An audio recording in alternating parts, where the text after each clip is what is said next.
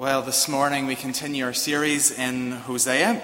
Last week, you'll remember, we left our service with a lot of questions looking for an answer. And in this section of Hosea, we see God's response. So let us draw together as we think about the words as we have just been read this morning. He had blue blood. She, on the other hand, was the daughter of an air hostess. They met at university, and little did they know that art history would result in them writing history for themselves. We followed every twist in the relationship, on, then off, on, then off. Then came the moment the nation was waiting for, the engagement, the step of saying, I'm yours, and I want to spend my life with you. What followed included a £25,000 wedding dress, £15,000 on bridesmaids' dresses, $830,000 on jewellery and rings, 31 grand on suits for grooms and best men and ushers, a priceless engagement ring, £220,000 on flowers, 30 grand on a wedding breakfast, 5,000 on a cake. That wouldn't get 5,000.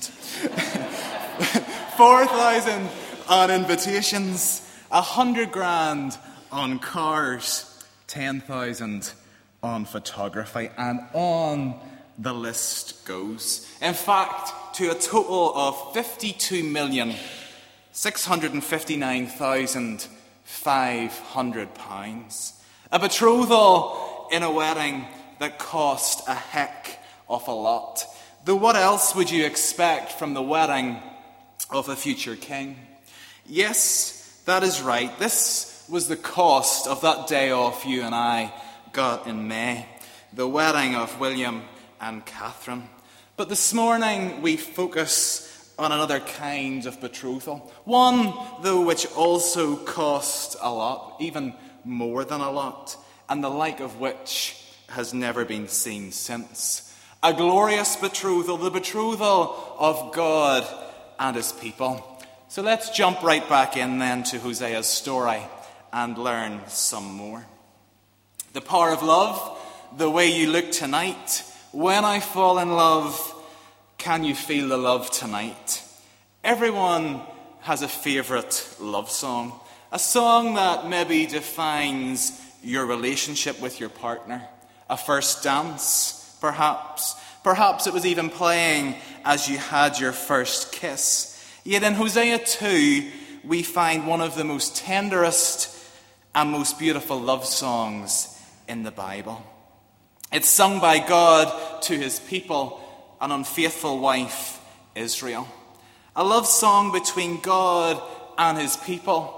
Not some cheese-saturated lyric with a melody in the background, but from the heart, declaration of love that will always win.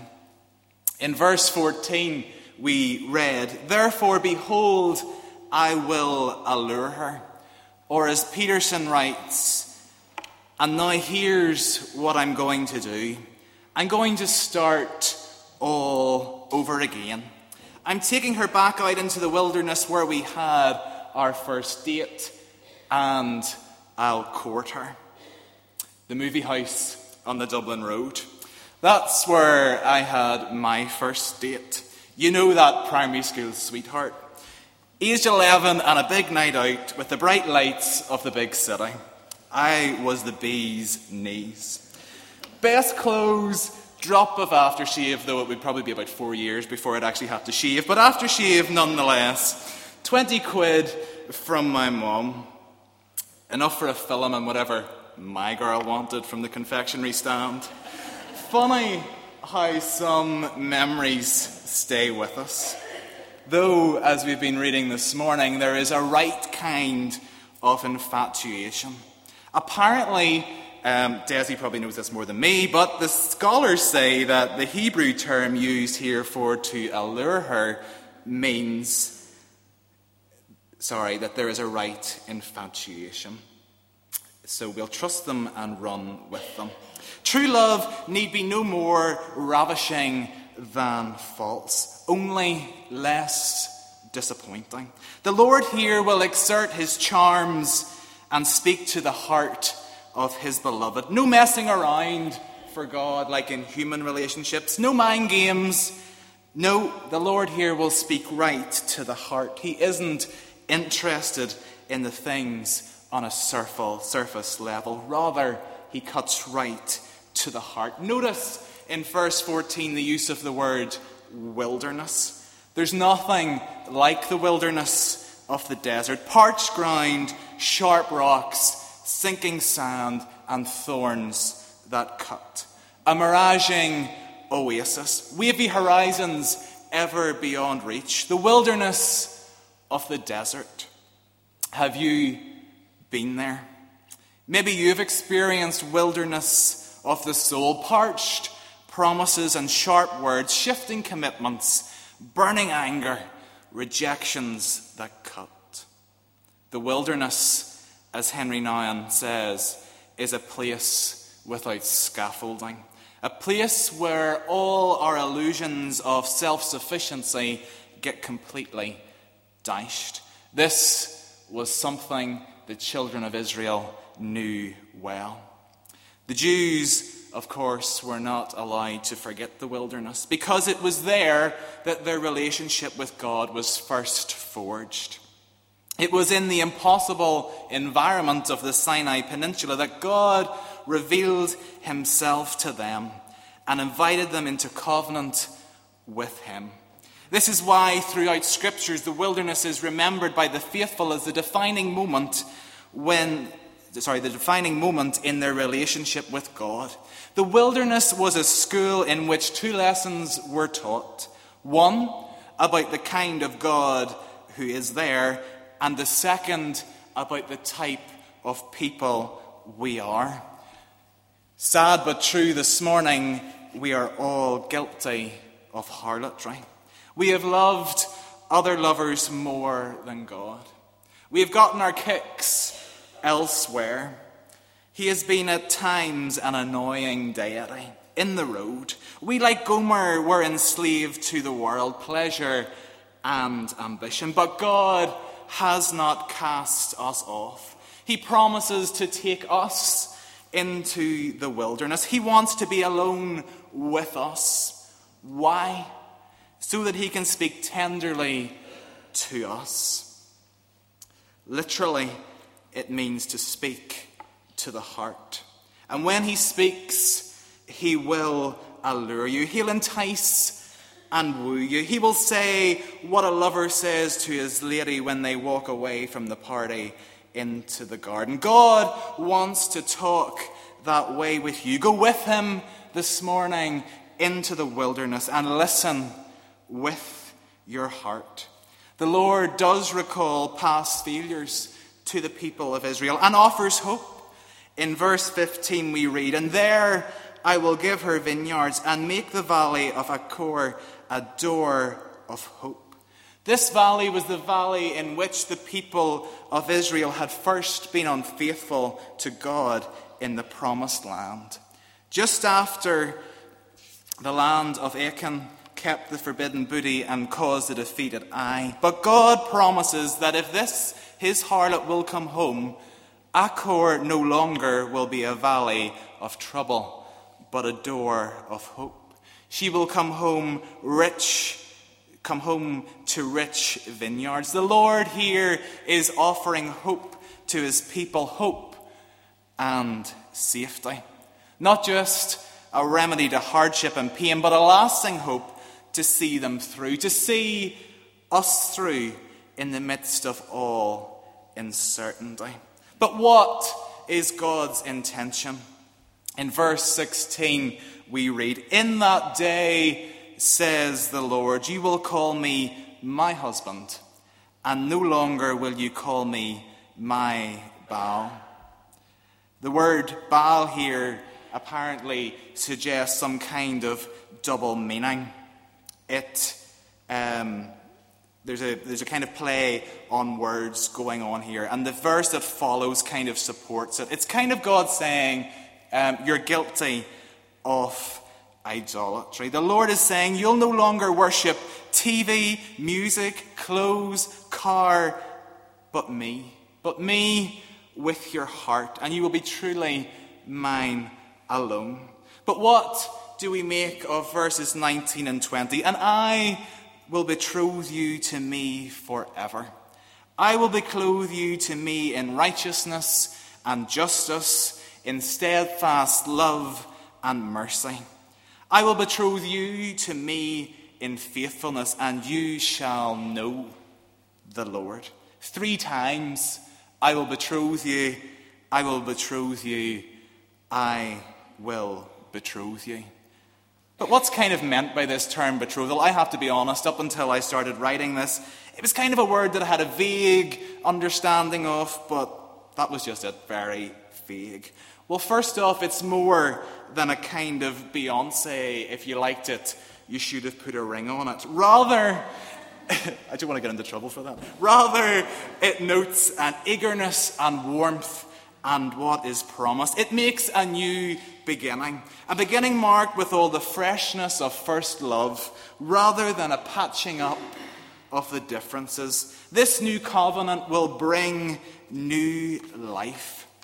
In the ancient world, the idea of betrothal was even more decisive than the idea of engagement in our society. It involved the handing over of the bride price to the girl's father, whose acceptance finalized the marriage.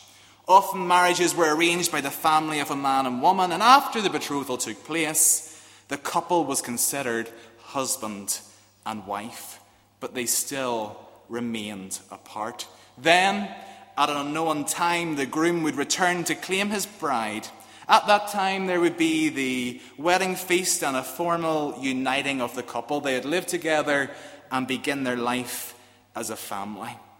During the betrothal period, both the groom and the bride were supposed to remain faithful to their betrothed. As you can imagine, the time then leading up to the wedding was filled with anticipation, excitement, as the couple prepared for their union. In the few lines that we read in verses 19 and 20, we have a picture of nature at peace with man, of weapons discarded, and of God's people at one with him. Once again, we're back to this idea of grace. This passage makes 3 things clear.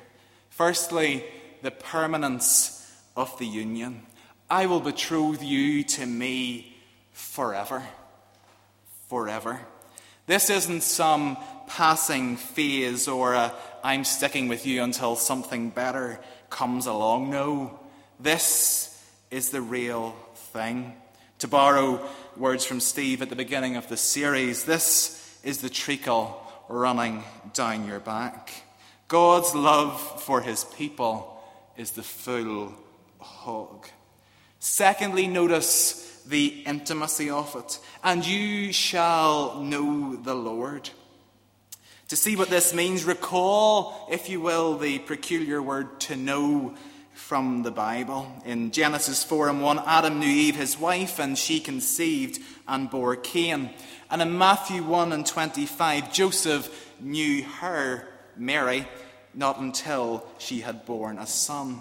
In the context of a broken marriage being renewed with fresh vows of betrothal, must not the words, and you shall know the Lord. The fact is that the relationship owes everything to God.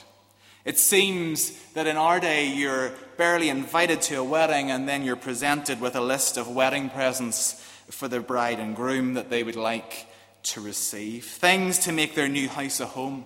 Yet, as we read these verses this morning, we will see that this betrothal comes with its own gifts and promises. Not a toaster or a kettle or even a canteen of cutlery, but gifts and promises that will have a profound impact. I will betroth you to me in righteousness, far warmer and more positive than we may have thought or even dared hope for. Far from a God who wants to keep his hands clean, true righteousness is active and generous. God's righteousness is creative, stepping out to put the very worst things right. He gives us acceptance and acquittal. And what is our response? Do we grasp it with open hands, or do we just respond with a, okay, all right, that'll do? Secondly, I will betroth you to me in justice. Justice is a word we have heard a lot about over the past couple of months since Wolterstorff spoke so elegantly on his interpretation of what justice is or is not. But what we do know is this, that it must have its roots in God and its fruits displayed in us. Say what you will about the human legal system, and sometimes when we watch our TV screens and news, we're often left crying, that's not fair, that's not justice. But we know that God's justice is perfect justice. I will betroth you to me in steadfast love, devotion, true love, mercy, loving kindness. Love and loyalty, the very thing that should exist in partners in marriage, yet the very thing that Hosea in the passage has been denied by Gomer. She sleeps around, yet he keeps her in steadfast love. God's people sleep around metaphorically, and yet he keeps them in his steadfast love. The power of this would truly this morning blow your mind. When are we going to give the same back to God? When are we going to say, no more one-night stands? I will betroth you to me in mercy. Now we're back to the name that God had chosen for Hosea's children, Lo Ruhamah, not pitied, which is formed apparently from the same Hebrew root as mercy. True to his word and nature, God could not wait to cancel that appalling name. And he did it as far back as chapter 2 and verse 1, as we were hearing last week. But now when he is talking to Israel as his betrothed, he makes the point doubly sure. I will betroth you to me in faithfulness. Other faults may put a marriage under strain, but this one is decisive. God, of course, had been faithful all along. Yet his people, well, let's just say faithfulness wasn't their badge. They couldn't wear it. They had mumbled and grumbled. They had turned their backs and ran a marathon in the opposite direction at times. So God's gift of faithfulness here is not just something he's going to give, but something he's going to nurture and grow in his people. Back to that Beyonce song. How many of us are behaving like single ladies, as Beyonce would say, looking for a cheap thrill at the end of the day? Can you hear the line resonate? All the single ladies. Saying that stuff we do when we think that no one will hear. All the single ladies. That drink that takes us from sober to drunk. All the single ladies. But why don't we put our hands up and show that we are engaged to God? You see, because as we come to the end of the passage, it moves from God speaking to the people of Israel and throws us right back into the New Testament. It's a story of the church and Christ. We this morning are Christ's bride. Christ has fallen head over heels in love.